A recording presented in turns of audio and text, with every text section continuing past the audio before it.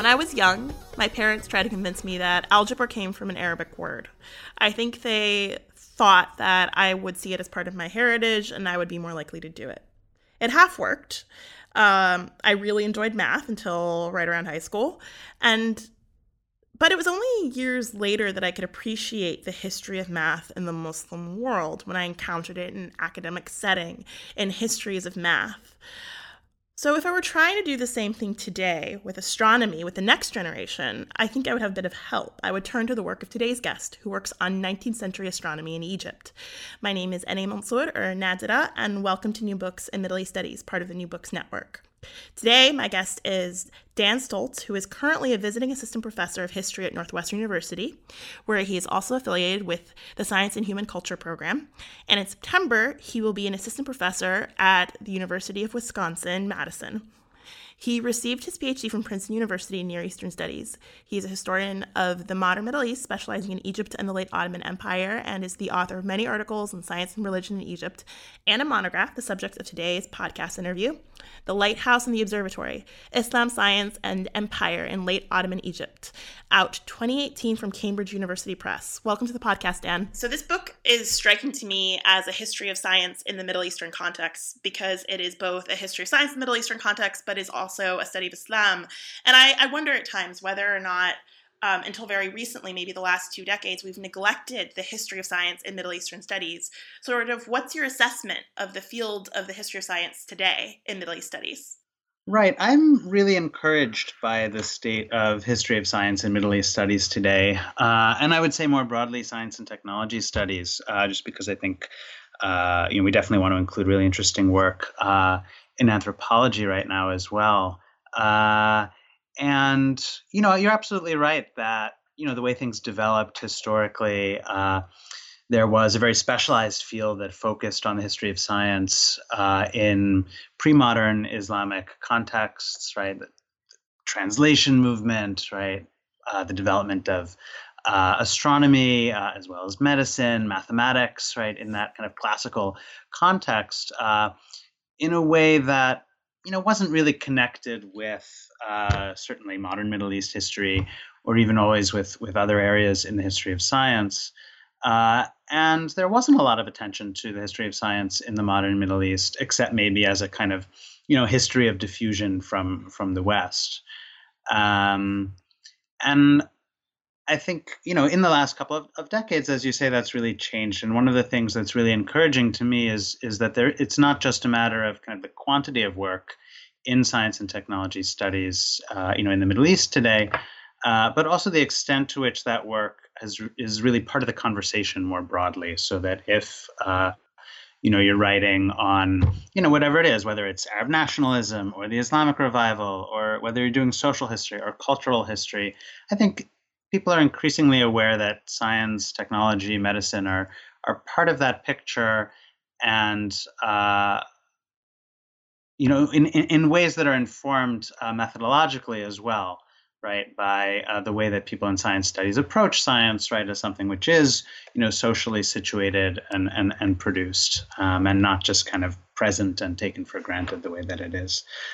So I'm thrilled to be kind of writing in that field today with not just an increasing number of colleagues, but to be part of broader conversations. I think one of the accomplishments of the book truly is that you really just elucidate why we should care about the history of science, and more specifically the history of astronomy, because this book is a study of astronomy. So what is your intellectual biography? How did you come to study astronomy specifically in the Islamic or the Muslim context? Well, I chose astronomy as the subject of the book, largely because I was interested in incorporating the ulama into our understanding of science in the modern Middle East, particularly in the late Ottoman period. I'd always been interested in science in that context, understanding the politics and the translation of science in the late Ottoman, especially late Ottoman Arab society, was really the interest that brought me into graduate school to begin with.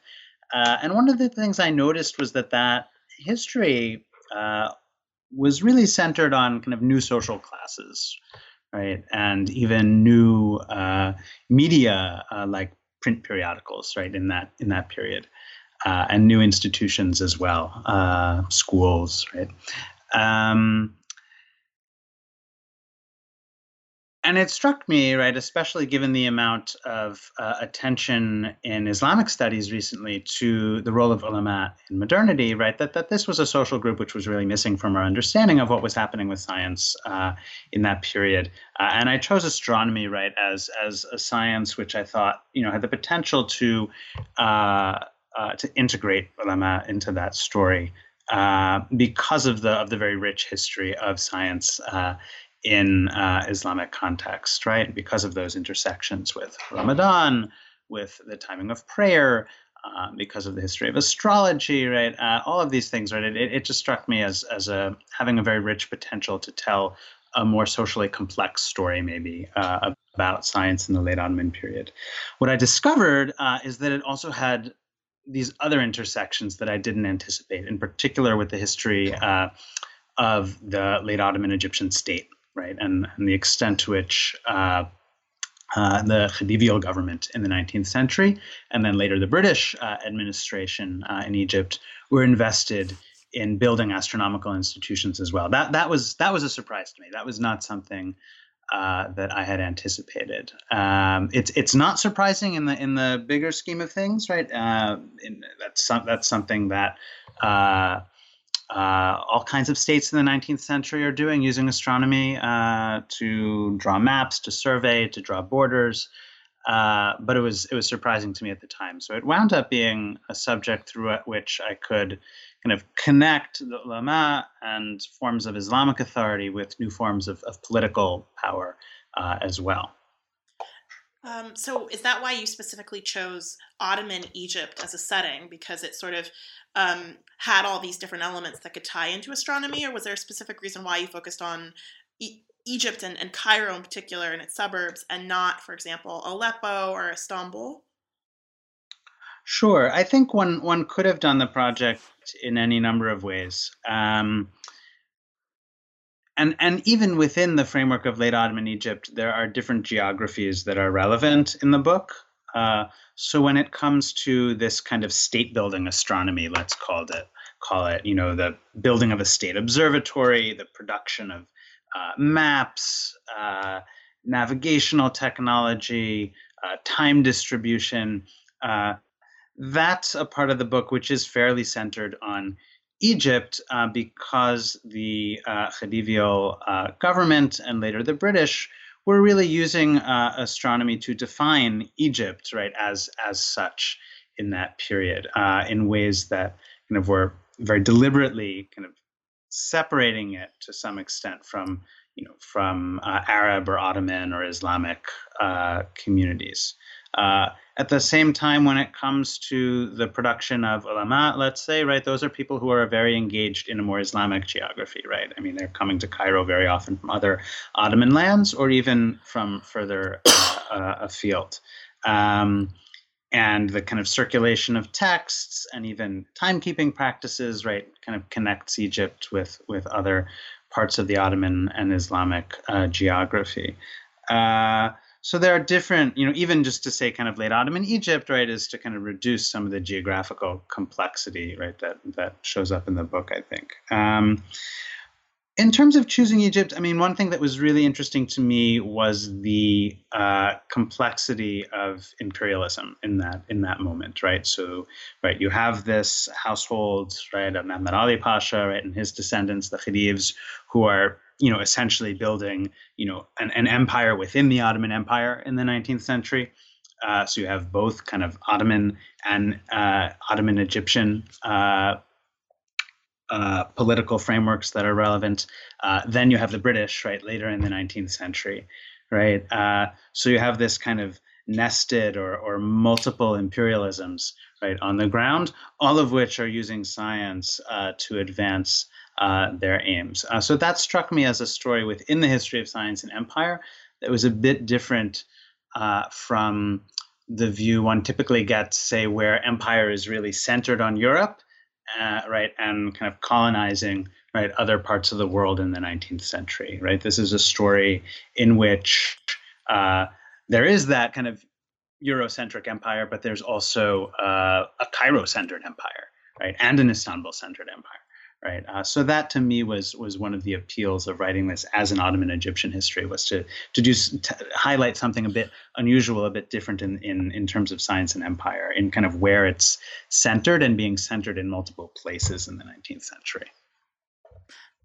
I really admire that about the book, is that there are many different categories that we have to contend with as people who work on the 19th century. And you very elegantly allied many of them by picking your own sort of categories and setting them, such as you mentioned, picking the idea, like using Ottoman Egypt to describe your world, because or the setting, because Ottoman can communicate so many different things about where Egypt is at that point of time. It's just such an elegant solution.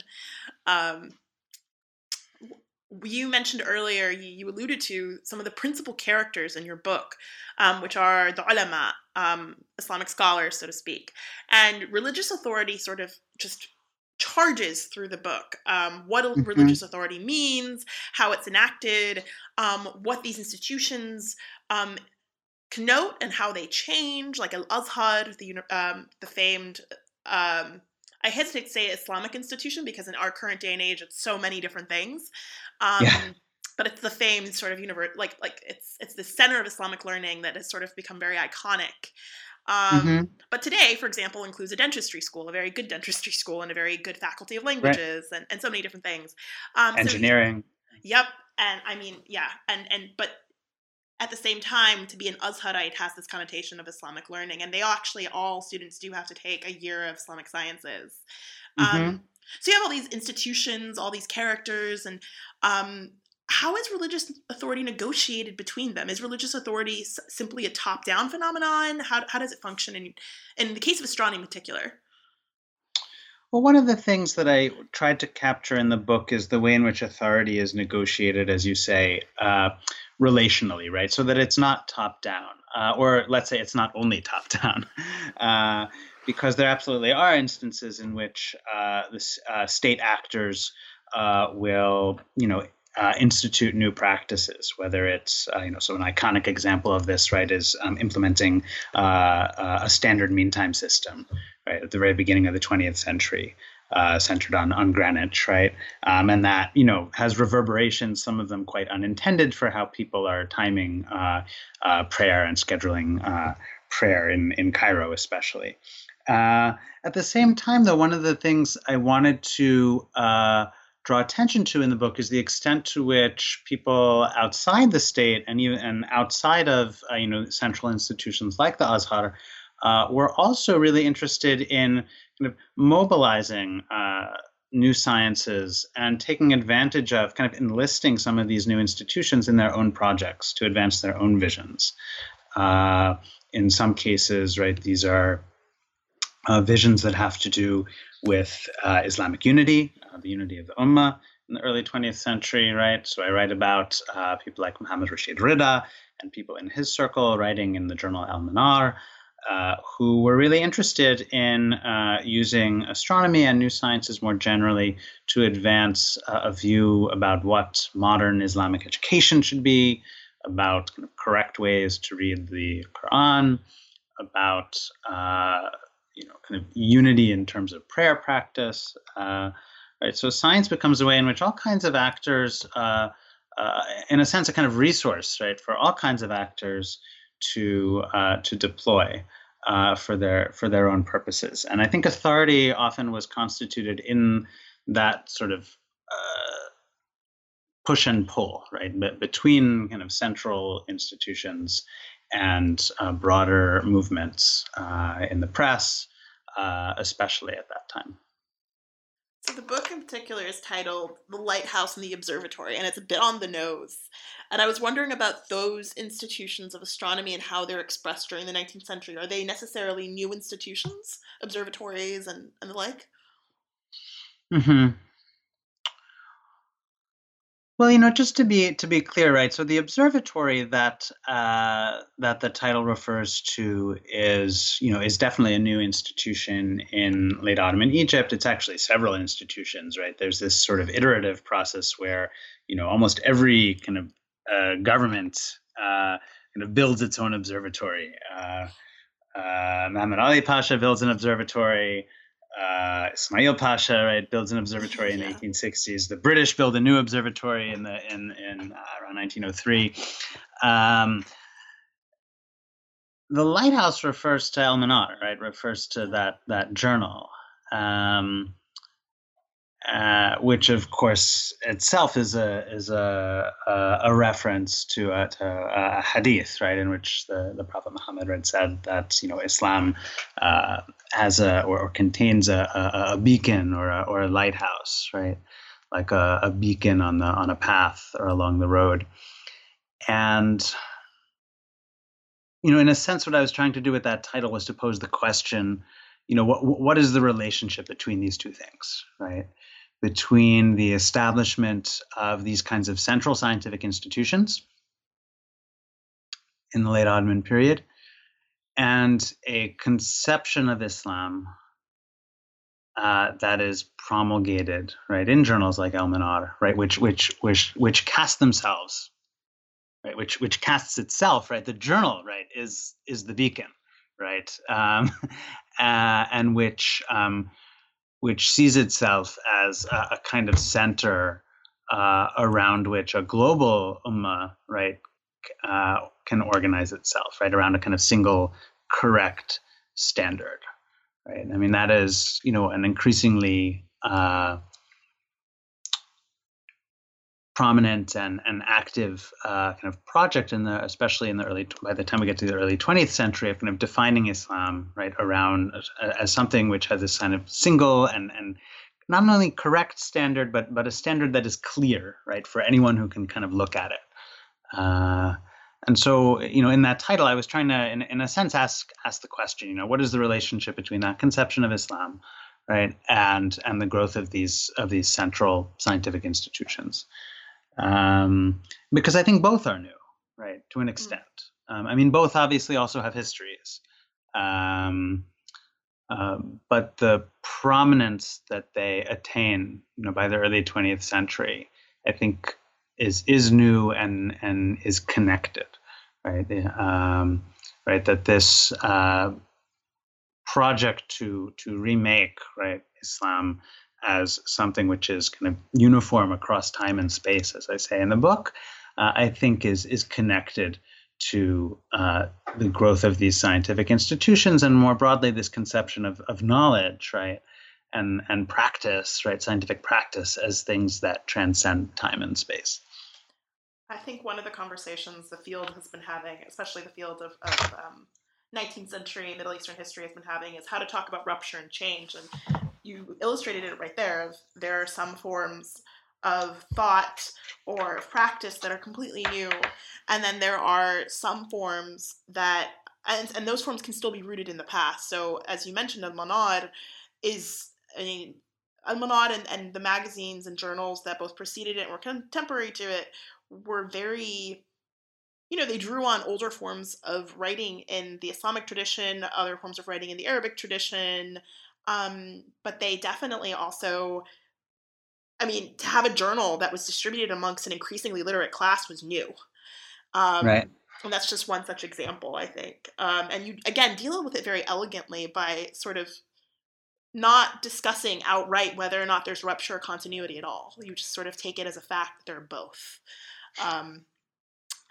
So one thing I wonder whether I should have been more explicit about that as you say that. I think, right. I mean, one of the things that was so astonishing to me, or just so noteworthy, was how old some of these practices are, which become normative, right, in the 20th century, right? So take something like, the use of mathematical astronomy to define the schedule of prayers, right? I mean, this is phenomenally old, right? In certainly in Cairo, right? I mean, it has 1,000 years of history, right?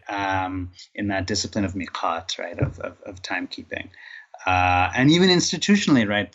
Things like mosque timekeepers, right? I mean, there's a very thriving, institution in the Mamluk period, right, in Cairo. But the way in which this is then used, especially when it's connected with a periodical press, when it's connected with technologies like telegraphy, when it's connected with a modern state institution, right, in the 20th century, right, that practice takes on a whole new life that looks almost categorically different, right, even though it is tied to this very old form of knowledge, right. So it's in a sense rupture and continuity. I would say, I mean, we tend to contrast them, right, or pose them as binaries, right. Uh, but in an interesting way, the rupture, right, is represents a continuity, right. I mean, it flows from, right, this not kind of knowledge which is 1,000 years old.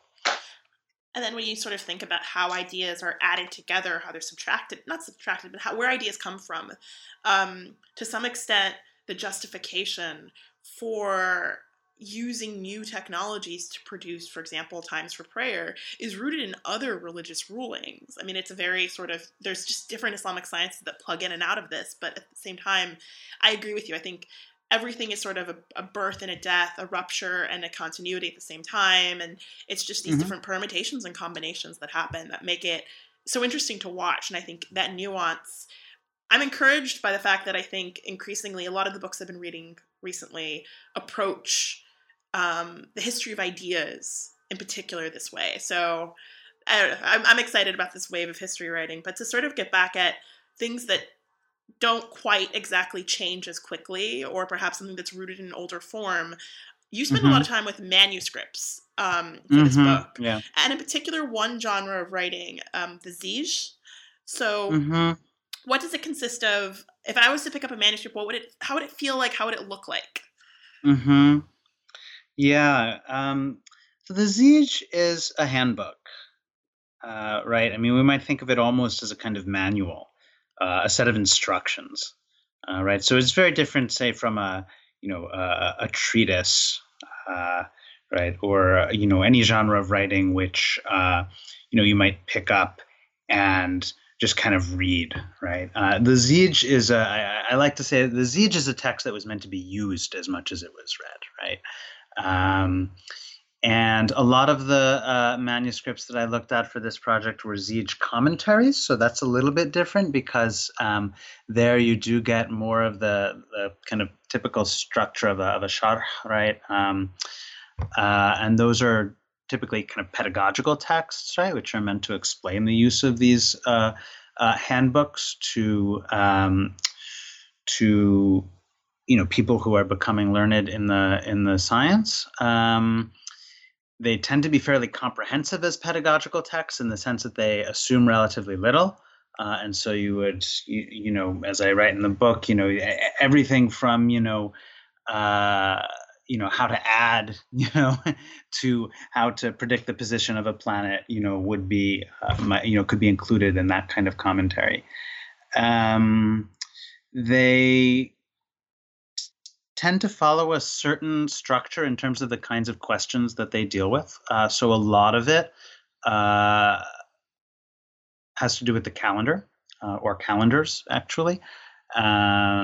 So typically there will be discussions of the Hijri calendar and how to determine the first of the months of the Hijri calendar. Typically, also the Coptic calendar, especially for Zijs produced in the Middle East and certainly in Egypt. Persian calendar typically shows up as well. The Jewish or Hebrew calendar. Often also the the Rumi calendar, right? And there will also be a lot of discussion of how to kind of convert dates between those systems. So a lot of typically the first several sections would be kind of occupied with calendrical knowledge, including knowledge of the holidays, right? And it's always interesting to see how much knowledge there was, for, let's say, a Muslim scholar, right, in 19th century Egypt, to be able to write about the different festivals on different church calendars, as well as the Jewish calendar. So you'd also find always sections on timekeeping, right? How to determine the hours of the day, the hours of prayer, and then also sections on determining the position of the planets. And it's pretty clear, often explicit, that practice was connected with Ahkam Nujum, right? The astrology, the judgments of the stars, right? The actual interpretation, right? Astrological interpretation of planetary positions, right? Is typically not included or not necessarily included in these handbooks, right? That would be a separate genre of writing, right? But it's kind of expected, right, that this kind of astronomical practice of predicting the position of the planets or determining where they were in the past, right, is in a sense kind of linked with their astrological interpretation. So right, so it's a text that that was used, right? And certainly one shouldn't assume that all parts of it were used equally by all users, right? There were, contexts in which, the sections on timekeeping might have been really important, or the sections on the Coptic calendar might have been really important, or the sections on the Hijri calendar, right? So it's that's why I encourage you to think of it as a manual, right? Just like you wouldn't pick up a manual and read it, from cover to cover, right? You're going to pick it up to solve the problem that you're having, right, with whatever you're trying to use, right? And the Zij similarly. So another thing that I really admire about the book is your ability to connect texts together. And I think often those of us who come up in Islamic studies, and we were talking a little bit before the interview about how we'd taken a similar puzzle-y Islamic studies class when you were in grad school, and I took it a couple of years ago in grad school. And you follow text quite well, and you're able to put them in conversation with each other, which is sort of another layer on top of that ability to sort of fit all these different pieces of the puzzle together. And one thing you do in particular is you're able to trace different translations of texts from European languages into Arabic and the interaction with them. So sort of what is the role of translation? How do these texts move in this world? Sort of what's both the physical and the ideational movement going on here? Sometimes in surprising ways. And one of the things that was really interesting to me in following or tracing the movement of astronomical texts was all the different sorts of directions or in which texts moved, right? I think, we were talking about the Nahda earlier, and I think, there's this conventional or just sort of assumed geography, right, in which things were translated basically from French or English into Arabic or Turkish, right? And the pathways, right, that come out in the book are obviously there was translation from French into Arabic and from English into Arabic, but there was also translation from Russian into Turkish, and from Turkish into Arabic, right? Or from Russian into Persian, right, and from Persian, right, into Turkish and Arabic. So, different kind of geographies of translation come into play, and different centers of translation as well, right? It was really interesting to me to see things being translated in Dimyat, right, in Damietta, in the early 19th century. And it turns out that this is actually not totally surprising, right? There is this kind of circle of translators there, which other people have worked on as well in terms of translation of literature into Arabic in that period. The same, they're also doing astronomy. So, people who had connections across the Mediterranean or were in a position, either because of their religious communities or their merchant communities, to have some capacity in different languages, right? These are people who are moving texts, acquiring texts, still from Italy as well, by the way, right? Not just France or England, and translating them. And often what's interesting is you really see very clearly, especially in the manuscripts, kind of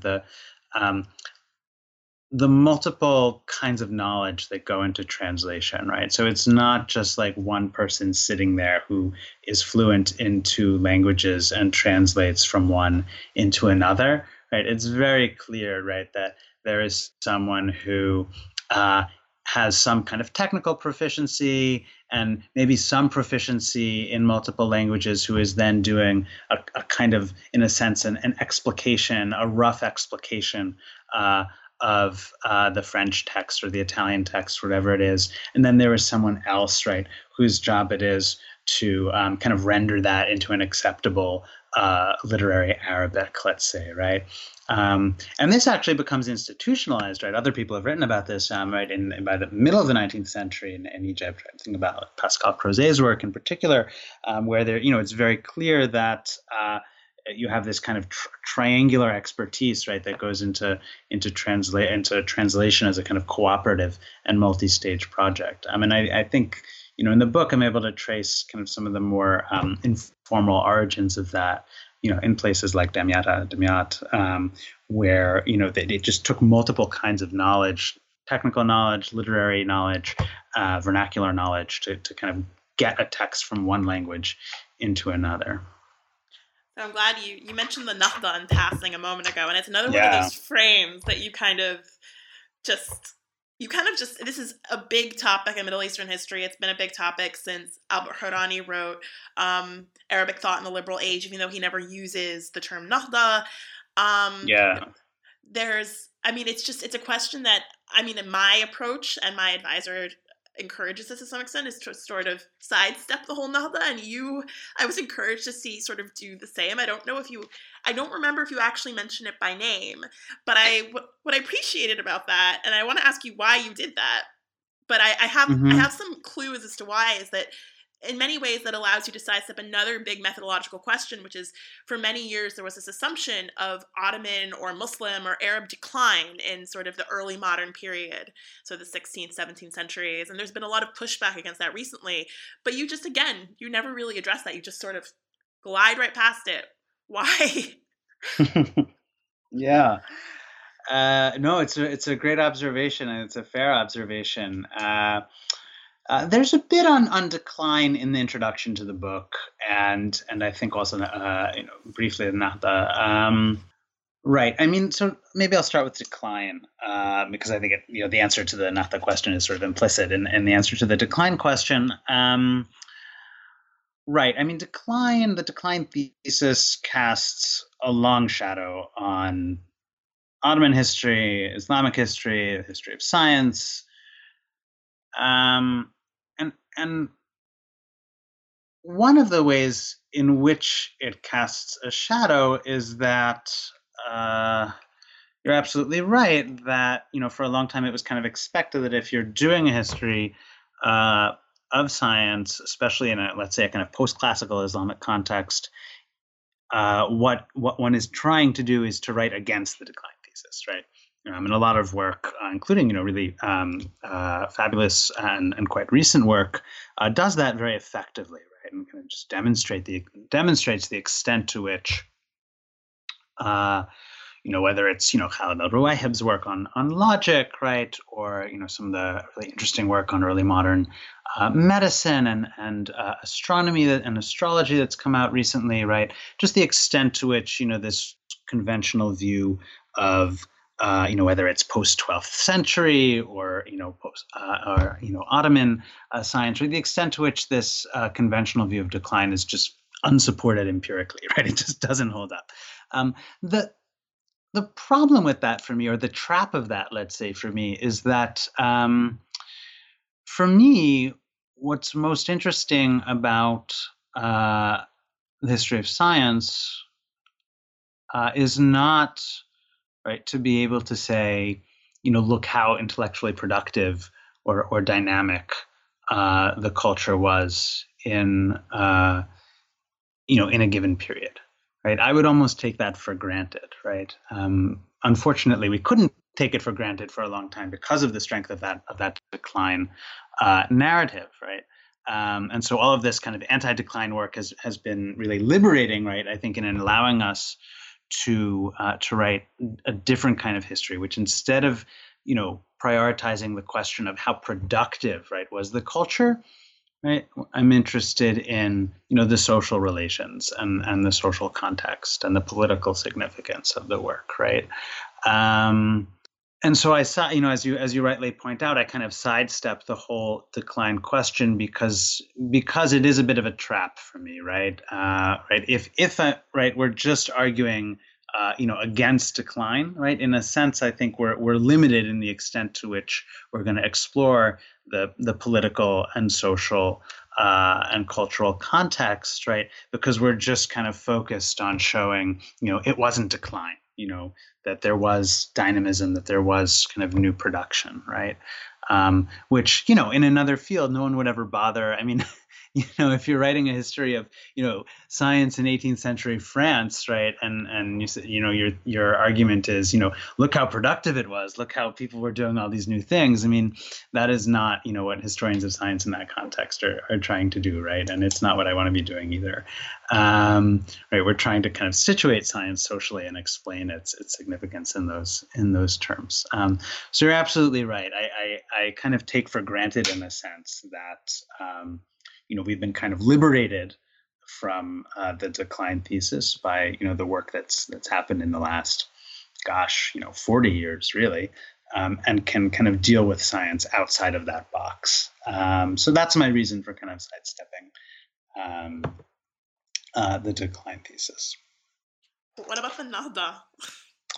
Right. So implicit in that, right, is the extent to which, right. I mean, the Nahda, right, is itself a construct, right? I mean, it was a very kind of self-conscious kind of self-representation, right, on the part of people who, in a sense, it's part of the history of the decline thesis itself, right? I mean, the decline thesis is not just something that comes out of Orientalists, right, who started to write the history of Islam and history of the Middle East in a certain way in the 19th and 20th centuries in Europe, right? It also comes out of Arab and Ottoman intellectuals, right, in that period, right, who saw themselves, right, as part of the rebirth, right, of a culture that had fallen into decline, right, or had been suppressed, right. So for Arab intellectuals, right, it was increasingly, the Ottomans who were responsible for that decline, right? And this becomes part of the kind of Arab nationalist historiography. For Muslim reformists, right, it's very often the ulama who are responsible for decline, right, who had kind of stifled kind of the true Islam with their, kind of intellectual obscurantism. And so the Nahda, right, is very closely, I think, connected to our kind of the historiographical paradigm, right, of decline, right, from which I'm trying to kind of step away from in the book, and which other historians of science in the Middle East have stepped away from as well. But in a sense, it's a the very period that I'm concerned with in the book, and the actors that I'm concerned with in the book, they're kind of there at the origins, right, of that historiographic paradigm, right, that the field kind of worked with, well into the 20th century. So sidestepping the Nahda, I think, is bracketing it is in it, or coming at it from an angle where it's just not assumed, right, is part of the same concern as kind of getting outside the box of decline. So to switch gears to something a little bit more material, we've already talked about sort of how science is distributed, how print affects astronomy, just through all of my different questions. But I was actually hoping that we would focus on something really particular that the book takes. It's a slice of the book, basically, because I think this is actually relevant to our more general audience, which is the fact that the Islamic calendar is lunar, because I take that for granted as someone who grew up and is Muslim, and I took for granted that I, and currently am paying attention to the month and when the month ends, because different religious holidays fall on the lunar calendar. And this is dependent on the sighting of the moon, which varies from month to month. So can you explain more how attempts were made to regulate this?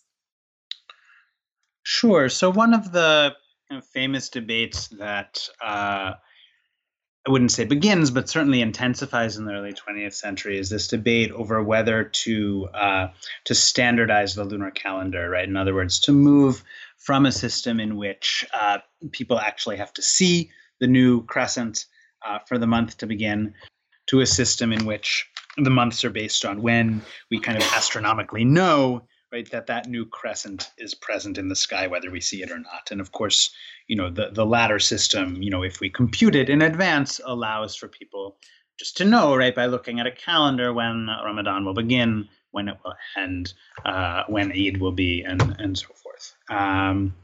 So this debate really intensifies in the early 20th century. It's an old debate, right? In fiqh, but it really intensifies in the early 20th century in a way that that scholars in Islamic studies have attributed for a long time to new technologies of communication, right? Print journals, and the telegraph, right? Which kind of make people in different parts of the world very acutely aware when, for example, they are beginning Ramadan on different dates, right? And this becomes kind of a source of some discomfort and embarrassment, especially to the extent that it's used, by people outside the community to kind of poke fun at Islamic practice in the early 20th century. Right, so you see people kind of writing to Rashid Rida in Cairo, from the Russian Empire, let's say, saying, people, are we're uncomfortable with not knowing when Ramadan is going to begin or end, with the fact that we're kind of observing it at different times. It's a source of ridicule for the community. So there are attempts to regulate this, or to adopt a standardized calendar, a kind of pre-calculated calendar, and the conventional understanding, or the typical understanding, is that they fail, right? That they're to this day, right? The norm in most communities is to look for the crescent, right, and to base the calendar on that sighting. Now, the extent to which that's true, I think, is actually more up for debate, or it's more an open question than we realize. So for one thing, right, the lunar sighting tends to be a very nationalized kind of ritual in most places now, right? Certainly in most Muslim majority countries, right, there is kind of an official sighting, right, which in Egypt, for example, is performed by the National Observatory, right, in conjunction with scholars from the religious, the national religious institutions, right. So to the extent to which both scientific and religious authority have been nationalized in many places in the 20th century, right, the lunar sighting is also kind of a nationalized standard. So it's still based on the actual observation of the crescent, but it's not necessarily done like community by community. The other thing I point out in the book is that this disagreement over whether to use calculation or not, right? Whether to kind of to go by the actual crescent, or as seen in the sky, or whether to kind of adopt a pre-calculated calendar, kind of takes a new shape in the early 20th century, in the sense that it's actually not the case that sighting the crescent was the universal kind of pre-modern practice, and adopting a calendar, or a standardized calendar, was something that kind of modernizers all of a sudden wanted to do in the late Ottoman period.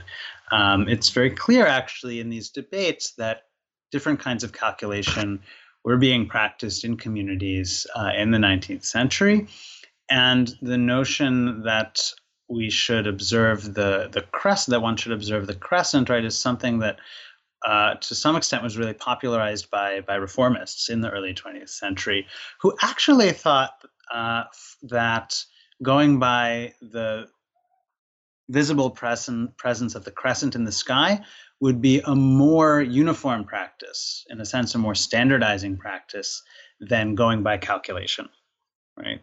And this is something which I think seems a bit counterintuitive. Like, why would kind of having people look at the crescent in the sky kind of create a more uniform observance of the calendar than going by what astronomers say. Um, but actually, in the early 20th century, like the calendars that were available to people, the almanacs that were produced right at that time, often disagreed about the calendar and about when the new moon would be visible. Whereas the idea was if you just kind of looked at the sky, right, that was something which people would not disagree about, right? And which especially, when you kind of link that observation of the sky with telegraphy, right, you're going to get a more uniform observance than if you base it on the calendars, right, which are often in the early 20th century computed by different methods or are wrong, right? So I think in a weird way or in an unexpected way, right, the decision in the early 20th century or the way the debate kind of unfolds, where in most places people decide to stick with observation of the crescent, was actually a choice that people made with the sense that this would actually be a more uniform observance, right? Something which would get people observing Ramadan actually more at the same time rather than at different times. So, sort of to begin closing the interviews, I wanted to ask you about archives and sources, because one thing that's constantly on my radar is the fact that archives are increasingly, in the Middle Eastern context, increasingly difficult to get to. And of course, this isn't to say that the enormous human tragedies that are happening on both an institutional but also on plainly a material level in the Middle East in the form of the Syrian civil war, the revolution, or what's been happening in Libya, Palestine, Lebanon, has meant that the peoples of those countries are suffering immensely, and not to belittle that at all. But access to these people's histories, and in some of our cases in our own histories, is increasingly difficult. And for young practitioners of history, Yeah. it's difficult to get into, for example, the Egyptian National Archives, put it frankly. The Syrian National Archives don't exist to people coming from Western academies anymore, even universities or institutions in the Middle East. So what would sort of your advice be to young practitioners of history writing, even though you were working from a very different context? I appreciate the question. I would say a few things. First of all, our histories are always going to be shaped by the moment that we live in. And to the extent that we're kind of conscious about that, and our present political moment, I think, makes it hard not to be conscious of that fact. I think it actually strengthens our writing, right? As opposed to writing history in a way where, we just assume that we have all of, these kinds of access and archival resources, and some of the assumptions, the methodological assumptions, actually wind up being kind of submerged or buried, and not examined, right? And the extent to which, sure, we had access, 10 years ago to the Egyptian National Archives in a way that's not possible right now. But the Egyptian National Archives itself, right, and the Dar al-Wathaq, right, is a very particular kind of system, and makes certain kinds of history available, right, rather than others. And so I think, that situation of relatively open archival access meant that sometimes we weren't always as explicit about our methodology and the kinds of history we were doing, whereas today it's unavoidable, right? I mean, you can't do Middle East history right now and not be really direct about what the limitations are. And I think, as you say, kind of that's tragic, and there's a larger human tragedy behind that, which is more important. But if we're being explicit about the kinds of history that are possible for us to write, I think that's actually not a bad thing. The other thing I would say is that, looking at my book, for example, I mean, there are substantial parts of it that would still be perfectly possible to research. And one thing that I encourage people to do is not to underestimate, for example, the potential of of manuscript collections for writing certainly 19th century history in the Middle East. Less so maybe 20th century, but certainly for the 19th century, right? Some of these manuscript libraries, which exist in the Middle East and which tend to have fewer restrictions on them than archives, right, are really rich sources for not just intellectual history, but cultural history, social history of the period.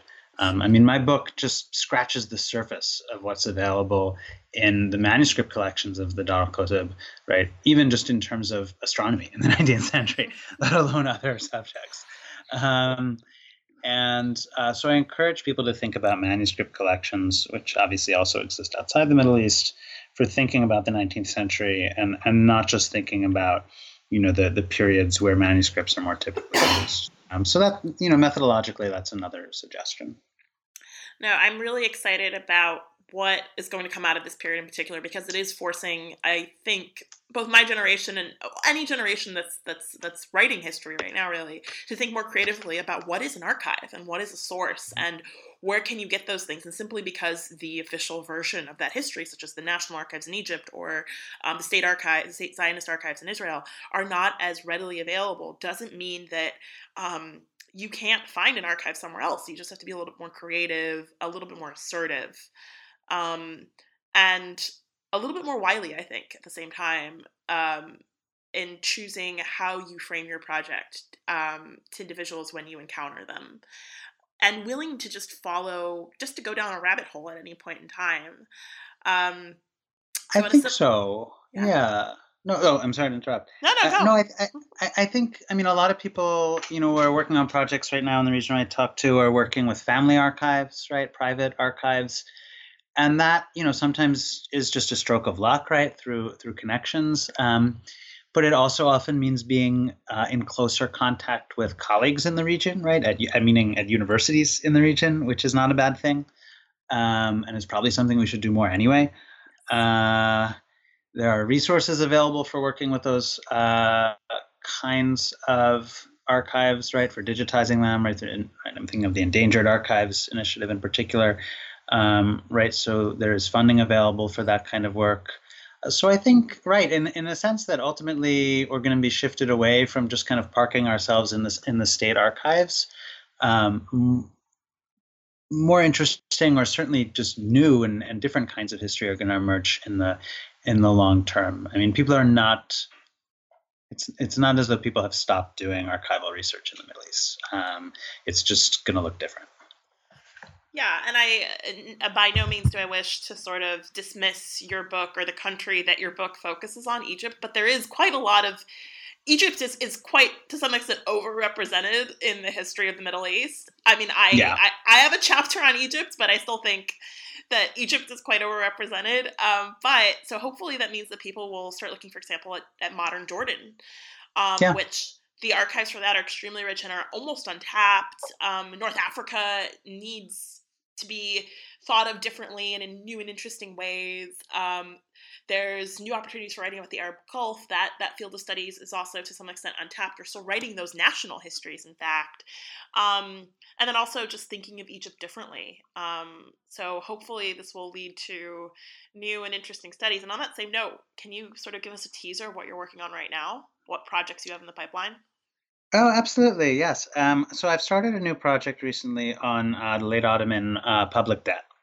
The bankruptcy and then debt administration, right, that takes place both in Istanbul and in Cairo in the last 2 decades, or 2.5 decades of the 19th century, and approaching that topic less from the vantage point of economic history, right, where there's a longstanding literature on the debt, and more from the vantage point of a kind of history of expertise, right, that comes out of my training in history of science.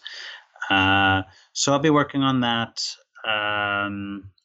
Hopefully, not going to have a chance really to get going on the archival aspects of that this year, but hopefully next summer at the latest, I'll be doing more work on that. I'm excited to be working on a history that will be a bit geographically different from the first project. It'll have kind of parts of it that are centered in Egypt, but I think on the whole it'll be more a kind of a broader Ottoman story, right? That includes Istanbul as well as other provinces where the debt administration was really present. So I'm looking forward to that. That's exciting. I mean, not to speak of other underrepresented fields of history within Middle Eastern history, or subfields within Middle East history. I think economic history is there's an upswing. And I'm really excited to see that happen as well, because I think, especially, I think oftentimes historians can forget how much their work intersects with other people's. And think a little bit more in terms of context sometimes, especially in intellectual history. So that's really exciting. And congratulations on the new book. It's really, I think it's going to be a fixture for a while. Thank you so much. It's really nice to speak with you.